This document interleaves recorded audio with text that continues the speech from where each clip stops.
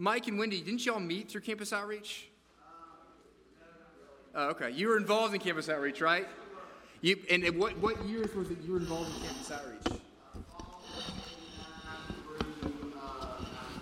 All right, very good. Let me ask this. How many of you have been supporters, students in, or staff of Campus Outreach at one point in your life? CO has a significant role in the life of our church. It has always played an enormous role in the life of our church. There was a relationship and a partnership ministry with us in the city, and we lock arms with them hand in hand, arm in arm, to take the gospel forward. So thank you, Hamilton, for your time this morning. Colossians 1 is where we're going to be. Also want to, as we've sent your attention a couple times this morning to the website, as community groups have begun, you might realize or see in your bulletin a outline. There we go. There's some PowerPoint slides. Community groups, in which there's an outline. You can go to our website, to our sermon library there, where you can hear the MP3 of our sermons. You can download it. We also have a podcast, kcpchurch.org is our website. You can find our website and the sermons there. And also you might notice there's notes, the sermon notes connected to that site, and the discussion guide that we use for our community groups. All of our community groups use this discussion guide to lead them through their time together around God's Word. And so we ask that you would use that, fill that out before you go in your community group that way. Colossians 1, let's get to God's Word this morning. So we began last week this series, which will take up the majority of this, or all of this semester, and then a little bit into January as well. Did an overview last week, and now we come to verse 1 and verse 2. Hear God's Word. An apostle of Christ by the will of God, and Timothy our brother, to the saints and faithful brothers in Christ at Colossae, grace to you and peace from God our Father. This ends the reading of God's Word this morning. Will you pray with me and for me? Let's pray. Lord Jesus, feel a great need for you to show up. I confess, Lord, that this feels like dry bones. And so great that your Spirit would come and hover as you did in Ezekiel, that you would make dry bones, you give them life and flesh, that your Spirit would go out with your word this morning. And I pray for hearts this morning that are dry like dry bones as well, that your Spirit would go out and refresh and renew and make alive. We ask this in the name of your Son, Jesus. Amen. We spent last week looking at an overview of the letter and message of Colossians, in which we began very quickly kind of doing almost like a commentary beginning to this book, a 30,000-foot view of what is going on here. We looked at the author and the audience very briefly. We looked at the occasion of the book, which, by the way, the occasion of the book, in case you missed it, is that there are false teachers who want to infiltrate the church in Colossae and are bringing some aberrant views to Christianity. And Paul is addressing those views and addressing them head on and seeking to make sure the church in Colossae stays centered on the true gospel of Jesus Christ. And then we looked at the message or the heart of Colossians, and we saw at the heart of it is the supremacy or the preeminence, that he is first and foremost of all things, and that it's in that we are hidden. All of our life is hidden in Christ Jesus. That means it encompasses all of our life. All things does the supremacy of Christ have to do with. We don't need anything else to be added to Jesus, because when you have him, you have the supreme and sufficient Lord. And so we come this morning and we begin to dive into the details of this book. And we begin where you ought to begin with a book, which is at the very beginning. Verses 1 and verses 2. And what we see here is we see that Paul is indicating and identifying both who it is that has written the letter, himself, and also those who are the recipients of the letter. Now, when you address a letter to your wife, this is what you do, right? You begin by identifying. You say something along the lines of, "Dear sweet Snookums," or "Dear Boo," or "Dear Ball and Chain." Whichever it is, that is the way you write. Or, well, by the way, men, you should write letters. And going and buying a card and putting her name on the top and your name on the bottom is not a letter. All right? So write letters. But Paul identifies who he is, who it is that is receiving this, but he also identifies himself. Now, this is a letter that is typical for that time and age, in which people would not simply begin with "Dear so-and-so," but they would also communicate who it is that is writing. And it wasn't, the memo on the top was not "to," and "from," It was longhand. It was descriptive, and this is what we see with Paul. That in his identifying who the audience is and identifying who the author is, he actually gives us, in these few short verses, verses 1 and verses 2, a primer on Christian identity through the way he addresses who he is and the way he addresses the church at Colossae. And so that's what we're going to look at this morning. A primer of the Christian identity, what it is that identifies us as Christians. And we begin with verse 1 where Paul says this, that I am Paul, an apostle of Christ Jesus.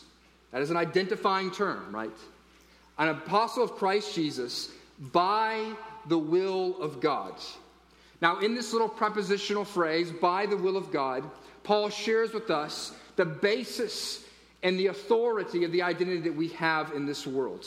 What we see here is there's two things going on when Paul says this by the will of God. He is saying something that is utterly, that almost appears arrogant in its confidence, but also completely self-abasing and humble at the same time. Let's dive in, going into these phrases. The first thing that we see in this phrase, by the will of God, is that Paul is revealing to us the authoritative voice for our identity. The authoritative voice for our identity. Why is it that Paul feels the need to say that he is an apostle, which is a messenger of God's word to God's people? And why is he an apostle by the will of God? He is saying that in order to communicate right out of the gate that he comes not with a man-made message, but a message that comes to this church by the will of God and with the authority of God. This is a bold and very confident statement that Paul is making. He is asserting that he has divine authority behind what he is saying to this church. Now, this is important for him to say this. If you understand the context and the occasion of this book or this letter, Colossians, who has tried to infiltrate this church? It is false teachers. Those who are coming in and preaching an aberrant gospel, things that are not true to what Paul has preached and what Epaphras, the church planter in Colossae, has preached. And so Paul is coming in and he is laying down the groundwork saying that you listen to me, not listen to them. This is kind of like, have you ever had this experience with your children? When you go to somebody else's house and your 5-year-old else's kids and somebody else's kids give your child a piece of candy and they say, oh, of course, you can eat it. You can eat this piece of candy. And you find your child finger deep into a bowl of candy and you go, who told you that you could get into the candy bowl? Oh, well, so-and-so, this other 5-year-old told me I could get into the candy bowl. And your response as a parent is to say, oh, really? That's your authority. No, listen up. I am the parent here. I get to tell you if you can dip your hands into the candy bowl. That is what Paul is coming and communicating to the church at Colossae. He's saying, listen, there are false teachers out there, and you should not listen to them. But I come with the truth of God because I have the authority of God behind me, and I speak as his messenger. So what does this have to do with us? Well, just as the message to the Colossians right out of the gate here is, listen to me, what Paul is saying to us is you must listen to him as well. That these words that Paul is giving us in the rest of this book are not simply some man-made idea that he has taken out of the sky, that helps him look better. But these are the words of God given to us. Paul is coming and saying, I am an authority, and I speak with authority because these are the words of God to you. And what this has to do with your identity is what voice is it that you listen to that declares and communicates to you who you are as a Christian. There are many false teachers out there. There are many false teachers in the church and outside the church, people who would like to say what you should believe and what you should be and what you should do as a Christian, and the place in which is the authoritative voice in your life that tells you who you are as a Christian is not out there. It is right here in God's Word. That's what Paul's saying. And the place where our lives as Christians go haywire is whenever we begin to listen to the voices that are false, that are contrary to the identity that is given to us in God's Word. That we listen to the voice of sometimes our parents, sometimes to teachers, sometimes to obviously negative voices. Sometimes it comes within the church, such as a theology that is driving people crazy all over the world. People who love God's word is a theology called health and wealth gospel, which is the belief that if you would just obey God, he would make you healthy, wealthy, rich in this life right now. And that your identity is to be rich right now. That's how you're supposed to be living right now. Driving a Bentley all around town for Jesus. This is an aberrant theology. And it'll take the focus off of what is the central identity in your life. So the question is, first and foremost, right out of the gate, as Paul's addressing this issue, is who are you listening to tell you who you are? Who is the dominating voice in your life? Is it God's word, or is it somebody else's word? That's the first. Even as Paul is saying something here that is incredibly bold and saying that I am the messenger of God to speak authoritatively into your life, he's also saying something here that points to how humble he is. That he is not relying upon his own ingenious ideas in order to speak.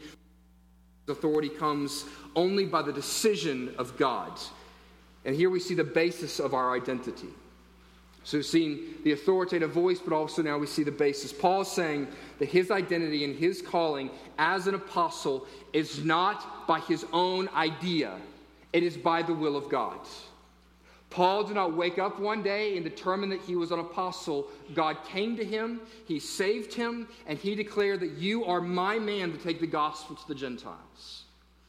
It is by the will of God that Paul is an apostle, that he is a Christian, that he has chosen to follow hard after God, not because he has decided to do so, not because he is so gifted and so great, but simply because this is what God has called him to do and how God has shaped him, and it's the authority that God has given him. 1 Corinthians 9 and 10 help lead to this. So again, Paul wrote the book of 1 Corinthians, and he says this, "For I am the least of the apostles." So he doesn't become an apostle because he's so great. I am, in fact, unworthy to be called an apostle because I persecuted the church of God. But by the grace of God, I am what I am. By the will of God. You see, being an apostle by the will of God is both a statement claiming incredible authority in this world. But it's also a statement saying that if it were not for him and declaring that this is who I am and making me in this way, that I would be nothing. Pastor named Sam Storms talks about this. It's a great quote. He says this, in sum, Paul didn't aspire to ask or apply for the job. After all, until captured by the grace of God on the road to Damascus, he was evidently content with and proud of his status as a revered Pharisee. His ministry as an apostle did not come by human nomination. It was, in fact, by divine initiation, divine preparation, and divine authentication, which is to say, it was entirely by the will of God. Paul is an apostle because God drew him there and made him so. Now, just as Paul's identity and his calling as a Christian and as an apostle is by the will of God, this is true for you and I as well. That we are Christians, that we follow hard after God, that we love him, and then every aspect of your life, every calling in your life is ultimately by the will of God. It was by the will of God that you were created. The will of God that he pursued you to the ends of the earth. It was by the will of God that he sent his Spirit inside of you when you were an object of wrath, when you were running from him as fast as you possibly could. He sent his Spirit inside of you to send a quickening ray. In much the same way that Paul on the Damascus Road had a quickening light that was both spiritual and physical, radically changed his life, the Spirit of God entered your life and sent a quickening ray that said, I will make you alive, you who were once dead. It was by the will of God. It was not by your own will. It was ultimately by him. Now, it brought out some reactions in you.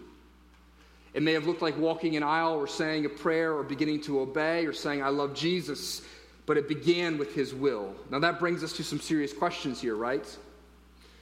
There's a can of worms that I might be opening here that is rather slimy and for some of us makes us go, ugh, I don't like this part. For there are questions like this. Is it God's will that I'm suffering right now? Is it God's will that Children die in infancy. Is it God's will that I, in fact, have usurped him and sinned? I want to be careful here. I fear opening a can of worms that I cannot even begin to screw back on in the few short minutes I get to address this. But let me say a few things briefly and most definitely reductionistically. If you can, I can make up a word. There's lots more to be said here. But what is meant by the will of God in the Scriptures, and what we see here in this passage as it brings it up, we must ask that question. And what we see, if we try to understand all the different passages in the Scriptures, the different senses in which it talks about God's will, is there are two senses of God's will that comes to the forefront. The first is this, is the will of God in the sense of God's will of decree, or what's also known as God's sovereign will. In this way, we are talking about everything and anything, good or bad, evil or redemptive, that comes to pass. In this sense, the will of God is anything and everything that happens. All things. Let me give you a couple of passages here just to kind of back this up. Daniel 4:34 and 35 says this, and at the end of the days, I, Nebuchadnezzar, lifted my eyes to heaven. It's interesting. A pagan is actually claiming this. And my reason returned to me, and I blessed the Most High, and praised and honored him who lives forever. For his dominion is an everlasting dominion, and his kingdom endures from generation to generation. All the inhabitants of the earth are accounted as nothing, and he does according to his will among the hosts of heaven and among the inhabitants of earth, and none can stay his hand or say to him, what have you done? What have you done, God? Ephesians 1:11, we have obtained an inheritance, having been predestined according to what? The purpose of him who works all things according to the counsel of his will. Now that word works is not a passive word.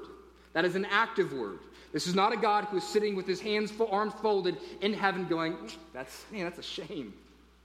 This is a God who is actively working, and what does it say? In a few things? And just the good things? All things. I think that covers the basis pretty clearly, right? All things. Jesus spoke of the will of God in Gethsemane. We see another description of this. When he was praying to God the Father in Matthew 26:39, it says this, my Father, if it be possible, let this cup pass from me. Nevertheless, not as I will, but as you will. What does the will of God refer to in this verse? The death of the Son of God. That is not a good thing. And yet it was the will of God to bring it about. You see, there's even the commentary of Acts, and the apostles are talking about Christ's death. In Acts 4:27 and 28, they point back to this. And it says there, truly in the city, there were gathered together against your holy servant Jesus, whom you anointed, both Herod and Pontius Pilate, along with the Gentiles and the peoples of Israel, to do whatever your hand and your plan had predestined to take place. It was by the will of God that Jesus died. This was his plan. This was his decree. There was no changing it. Even the prayers of his Son were not changing it. So don't miss this crucial point here. It involved the sins of men. All things, right? Herod, the Jewish leaders, those who nailed Jesus' hands and feet to the cross. God's plan, his will, his decree, sovereign will in this world, as king over all things, has said, that's part of my plan. There's another sense, though, in which we see in the Scriptures. We have to hold these things. The Scriptures talk about it in two senses. And the other sense is this. The will of God, in another sense, is his will of commands. Or what's also known in other places as his prescriptive will. What he has prescribed that he desires to see happen. A couple of verses to back this up. 1 Thessalonians 4:3 and 4 says this, for this is the will of God, your sanctification, that what? You abstain from sexual immorality, and that each one of you know how to control his own body in holiness and honor. Now let me ask you this. Do you always control your body with holiness and purity? And yet it says there that it's the will of God that you would do so. 1 Thessalonians 5:16 through 18 says this, rejoice always, pray without ceasing, giving thanks in all circumstances, for this is the will of God in Christ Jesus for you. What God tells us to do, we must obey. But where we don't obey, we are not doing his will in this sense. We are not doing what he has prescribed for us to do. So I conclude from these other passages, from these multiple passages that appear to talk about God's will in multiple different ways, is that there are two ways in the scriptures of talking about God's will. There are two senses in which God communicates about how he thinks and desires in this world. God's decretive and sovereign will and his moral will. His prescribed will. His prescribed will can be broken and is broken every moment of every day in this world. But his decretive will, his sovereign will, is never broken, and there is not a single moment that you could live outside of that will. You cannot frustrate it. You cannot end it. There is no stopping it. It will come to pass. And he is working all things to bring about that will, to bring about that desired end. Getting back to the point of our identity. Getting back to the point, Paul appears to be talking here when he says that I am an apostle of Christ Jesus by the will of God. He is talking here about God's sovereign will that can never be broken. And it is a will that Paul, as a something that Paul could frustrate. It was something that God did. And here's the message for us, is at the very basis, at the foundation of your identity as a Christian, is because God did something in you. No one can therefore take you out of his hands.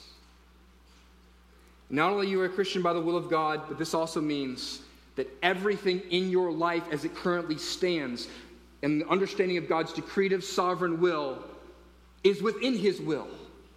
Even your struggles with sin today is a part of his redemptive plan and his redemptive will.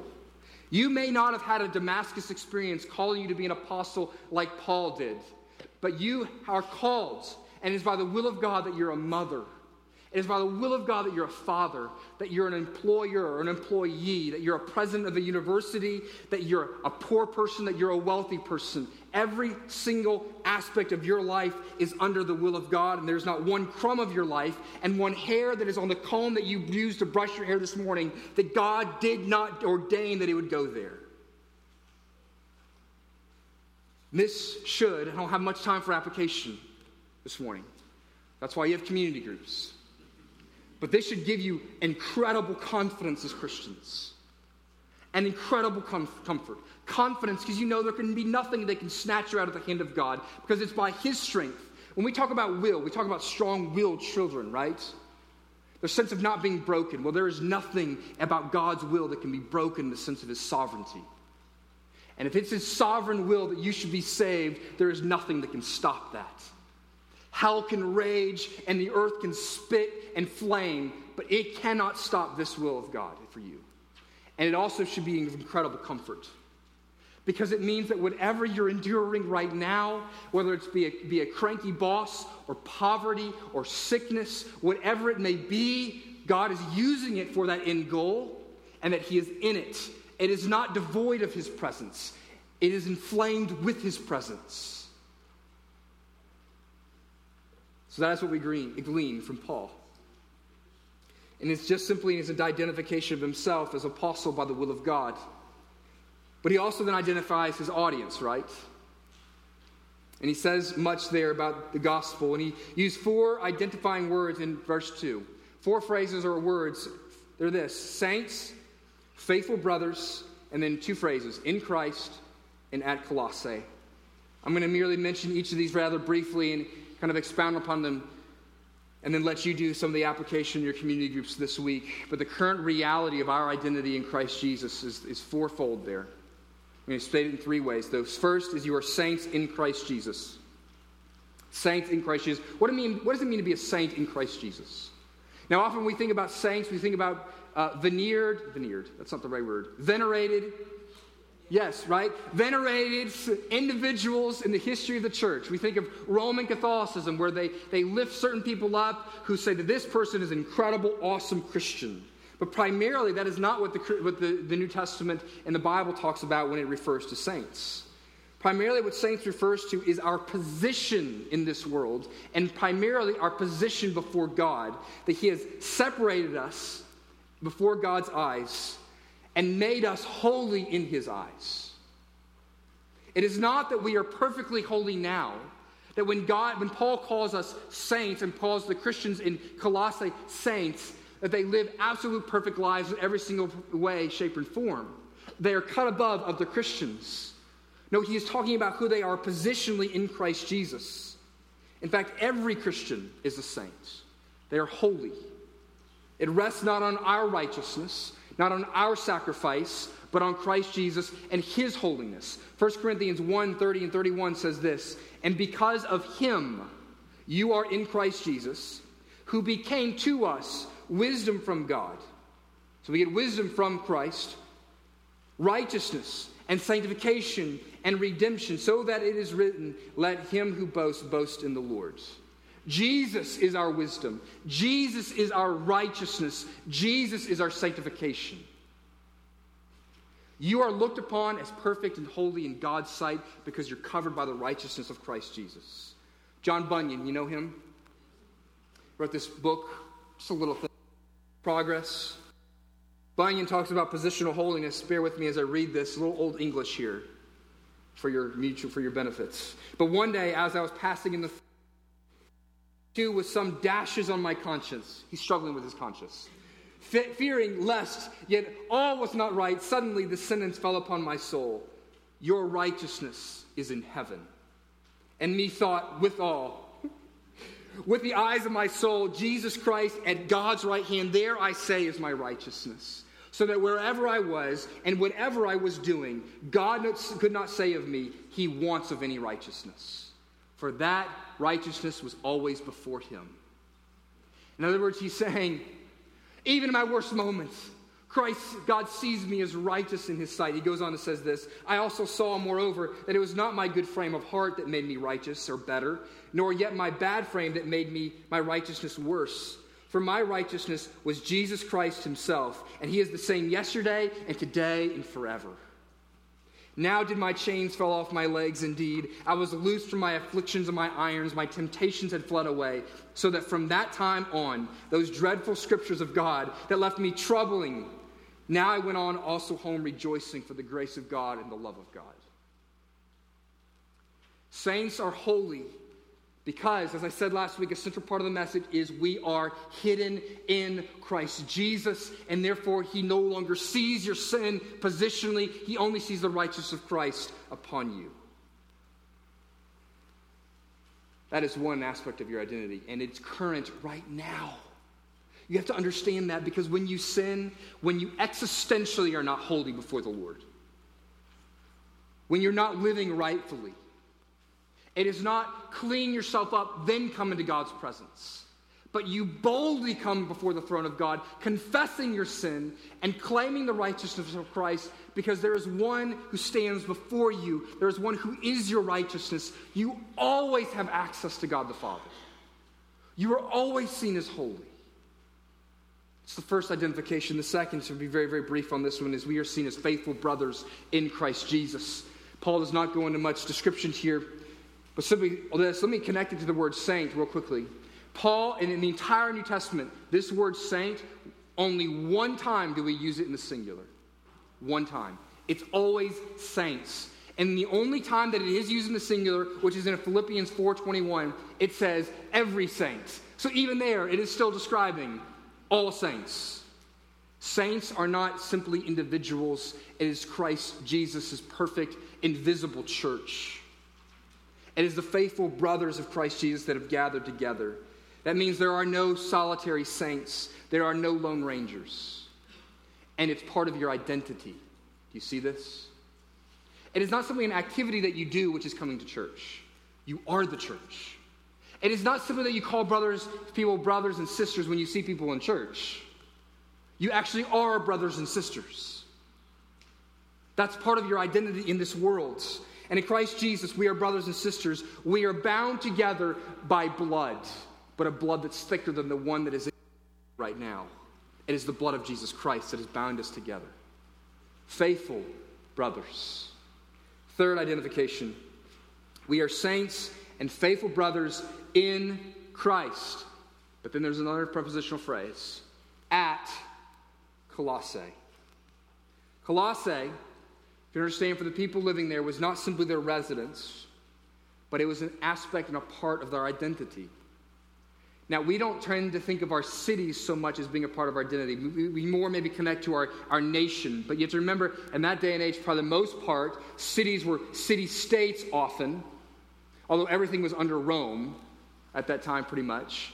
But city-states were of incredible importance. And in a world where you don't travel much, in a world where you have to, much more than today, have to rely upon the other people within the city itself, in a place where the cities were not near as large, and you probably ended up seeing the same people every single day of your life for the whole of your life, your city meant everything.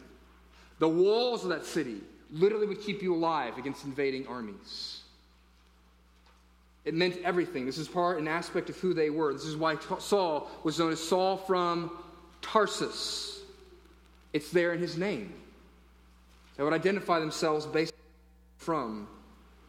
So we see this as an identity, but what we see in Paul's mind here is that just as these Christians literally live in a specific region, a specific place, they also literally live in Christ Jesus.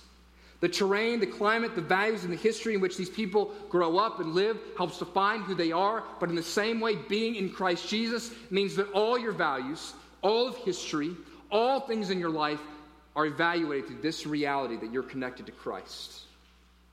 God's Spirit, God's values, God's character, God's purposes, they shape now your identity. Just as much as your family and your city, they are both going on. You live in two kingdoms. You live in two locations of sorts. You are both in Christ and you're at Carrollton. You're in Christ and you're at Colossae. Simultaneous, two locations, two kingdoms, and two identities going on. Now, the defining and controlling kingdom and the defining and controlling identity is that you're in Christ. But that does not mean that we don't live in another kingdom. We still live in the kingdom of this world. And we have an identity here in this world. Now, there's two errors or two ditches to fall into in this understanding of how a Christian living in Christ is also part of the kingdoms of this world. Ditch one is this, is that we make too much of our earthly identifications. In other words, our earthly identification is more central or more commanding to our lives than our identity in Christ Jesus. Your physical or geographical location may change, but your spiritual condition will never change in Christ.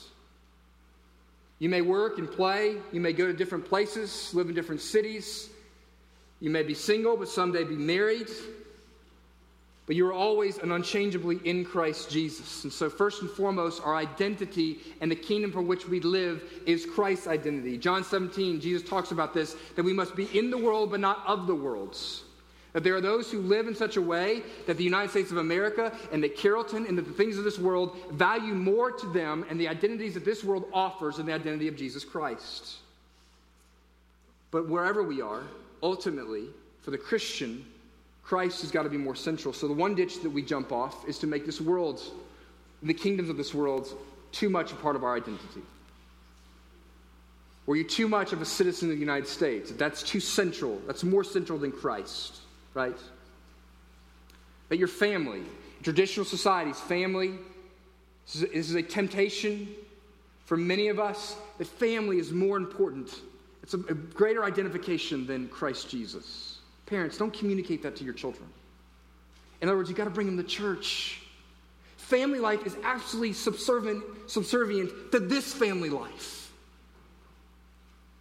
It is. This is part of the greater kingdom.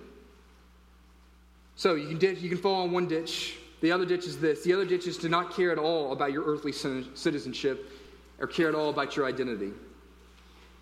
Remember I forget if it's in the books, and I won't go to the books since many of you have not read all the Lord of the Rings, but much more of you have seen the movies.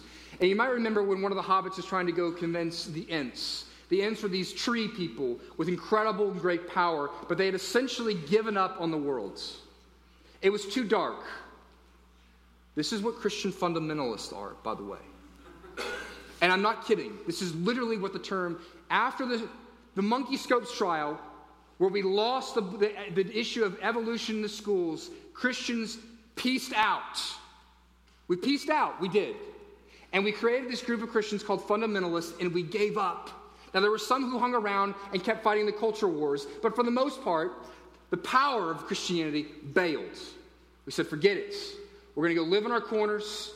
We're going to do our things. We're going to remove ourselves. We're going to go to work and make just enough money so that we can have our life, our fundamental life over here and separate ourselves. This is what the Ents were doing in Lord of the Rings. That we have removed ourselves so that we don't actually care about the world in which we live. We're living simply for that land to come. What does he say? The Hobbit says this, but you live in this world. You're part of this world. And Paul says you are both in Christ and you are still a part of Carrollton and Bremen and Rootville and Villa Rica. You're part of this world, and therefore you have to care about this world. And this is the way this works, is that our Christness, our in Christness, does not mean that we utterly disengage from our earthly citizenship. Actually, what it does is it does just the opposite. It actually empowers and gives us reasons to engage in our earthly citizenship. That we don't simply have to run from this world, but we have Christ Jesus, our King, who walks before us and goes before us and has power over all principalities and authorities. And so therefore we enter into our city and we say we love this place and we claim it for the name of Jesus. That's a living here. The prophet Jeremiah talks about this to Israel when they're living in captivity in Babylon. And he calls them, and they were beginning to separate themselves, and they were creating their own kind of Jewish ghettos, and they were trying to have nothing to do with Babylon. But he calls them on and says, no. You live for the good of that city. Because you are my redeemed people. And you are called now to live in this place. Therefore it matters what happens in Carrollton. And we ought to be involved. Transforming what is going on here because we care.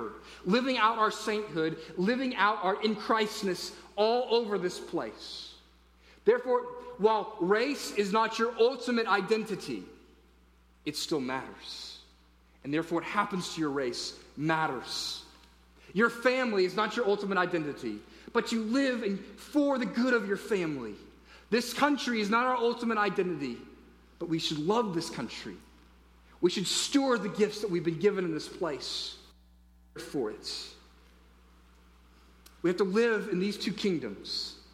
One dictates how we live in the other, but we live in both simultaneously until the kingdom of God has fully and finally come in this world. The third thing and the final thing we close with this morning is I want you to just look very briefly at the blessings that are ours in our reality, in our identity. The blessings of our identity. How does Paul end? Grace to you and peace from God our Father. Paul starts with grace and peace. It's a benedictory greeting upon the Colossians. Now, if you're like me, and it's just habit. In part because this kind of language has just entered our Christian world, and we just kind of dumb it down. I remember in my youth group, but maybe I've talked about this before. In my youth group, there was almost, as we were learning about grace, everyone would begin to have their own kind of way of saying grace, in kind of this wispy sort of way. Grace. And no one actually knew you stopped knowing what it meant because it just became part of the wallpaper. And so we think that Paul is simply just giving flowery wallpaper at the beginning of this letter. But it's not. Paul is not a man who minces words. Paper is not that common then. You didn't waste paper. Grace and peace, it means much. Paul is telling us the blessings of our identity as Christians, and he's extending those blessings to us in his greeting. Why does he bid grace and peace to those of us? He's writing to Christians, right? Here's the question. Why is he bidding grace and peace to those who already have grace and peace, supposedly, right? Because he doesn't simply want you to know about grace and peace. He wants us as Christians to constantly be growing into a greater and greater and greater experience of the grace and peace that we have in Christ Jesus. This is about experience. Grace to you and peace from God our Father. May you know the grace that is yours. What does grace mean? Very briefly. We've covered so many things this morning. I'm sorry it's so crunchy. It's how Paul talks. It's his problem. Well, now it's my problem. He says grace to you. Grace. Grace refers to God's favor towards you. You may have heard the acronym GRACE using all the letters. God's riches at Christ's expense. God's riches at Christ's expense. Divine grace is more than simply God's attitude or disposition towards you. It's the experience of him in your life, and this is what Paul wants for you. that you would know more and more every day. It's why he's writing the letter, so that they would understand the grace of God and experience the grace of God more in their life. And then he says grace, but then he says peace to you. Grace, peace like grace, comes from our God our Father. It's a confident repose in the truth of all that is ours in Christ Jesus. It's a saying, in a sense, to say, God's got it. It's his will. And I've seen, and it's been communicated to me in the gospel of Jesus Christ, that all things work to my good because of Christ Jesus. And I've been given all acceptance through Christ Jesus. And that means it doesn't matter what else comes into my life, I can be at peace with it. Peace is often described in terms of what it does for us in the midst of pain and suffering, and that's right. A tornado hits your house and sweeps away all your possessions. What do you say? My life is hidden with God in Christ. A terrorist separates your head from your body. You won't be saying anything on earth at that point, but you'll be saying this, but nothing can separate me from the love of God in Christ Jesus, and you'll know it definitively then. A disease may ravage your body, but you say, God works all things together for my good. Enemies may persecute me, but I will rejoice because I have a better possession in the kingdom to come. It's peace, grace and peace to you. So in all situations, you know God's got it. And he's given me all good things. And finally, see that's from who? Who is the grace and peace from? Paul's stating it, but who is he wanting us to receive it from? From God our Father. The extension of grace and the experience of peace comes from God the Father. We receive sonship. Remember it said we're brothers. That means there's a father somewhere. And he is our Father. The image of coming into your Father's room and he extends to you his love to you. You ever been in trouble with your father? Remember as a little kid when you're just terrified? And if you had a good father, that moment, and a good father will know, this kid knows, he feels like he's about to get chewed out. I mean, this kid is trembling for his life. But you know in that moment, it's the most important at that moment to say, I love you and I care for you and I embrace you. Come here and give Daddy a hug. Stephen Curtis Chapman talks about this. You know, when his son, the 17-year-old son, that drove into their driveway one day, and they had 3 little adopted girls from China, and he hits one of them and kills her. He said this as he's driving out of the driveway, driving off to the hospital with this little girl. He said this. He yelled out of the window. He rolled down his window, and he said, with as much strength that he could muster, Will Franklin, I love you. Because he knew that day, if he didn't say that right then, he would lose 2 children. Do you understand that the grace that is given to you is from a Father who says, I love you, you are my son, you are my saint. And Jesus, our brother, says, you're my brother. This is incredible blessings that is ours. To experience the hug and embrace of the Father is to experience that all will be okay. And that one day in his final coming, he'll call you to himself and you'll experience peace as you were always meant to experience it. Let's close there.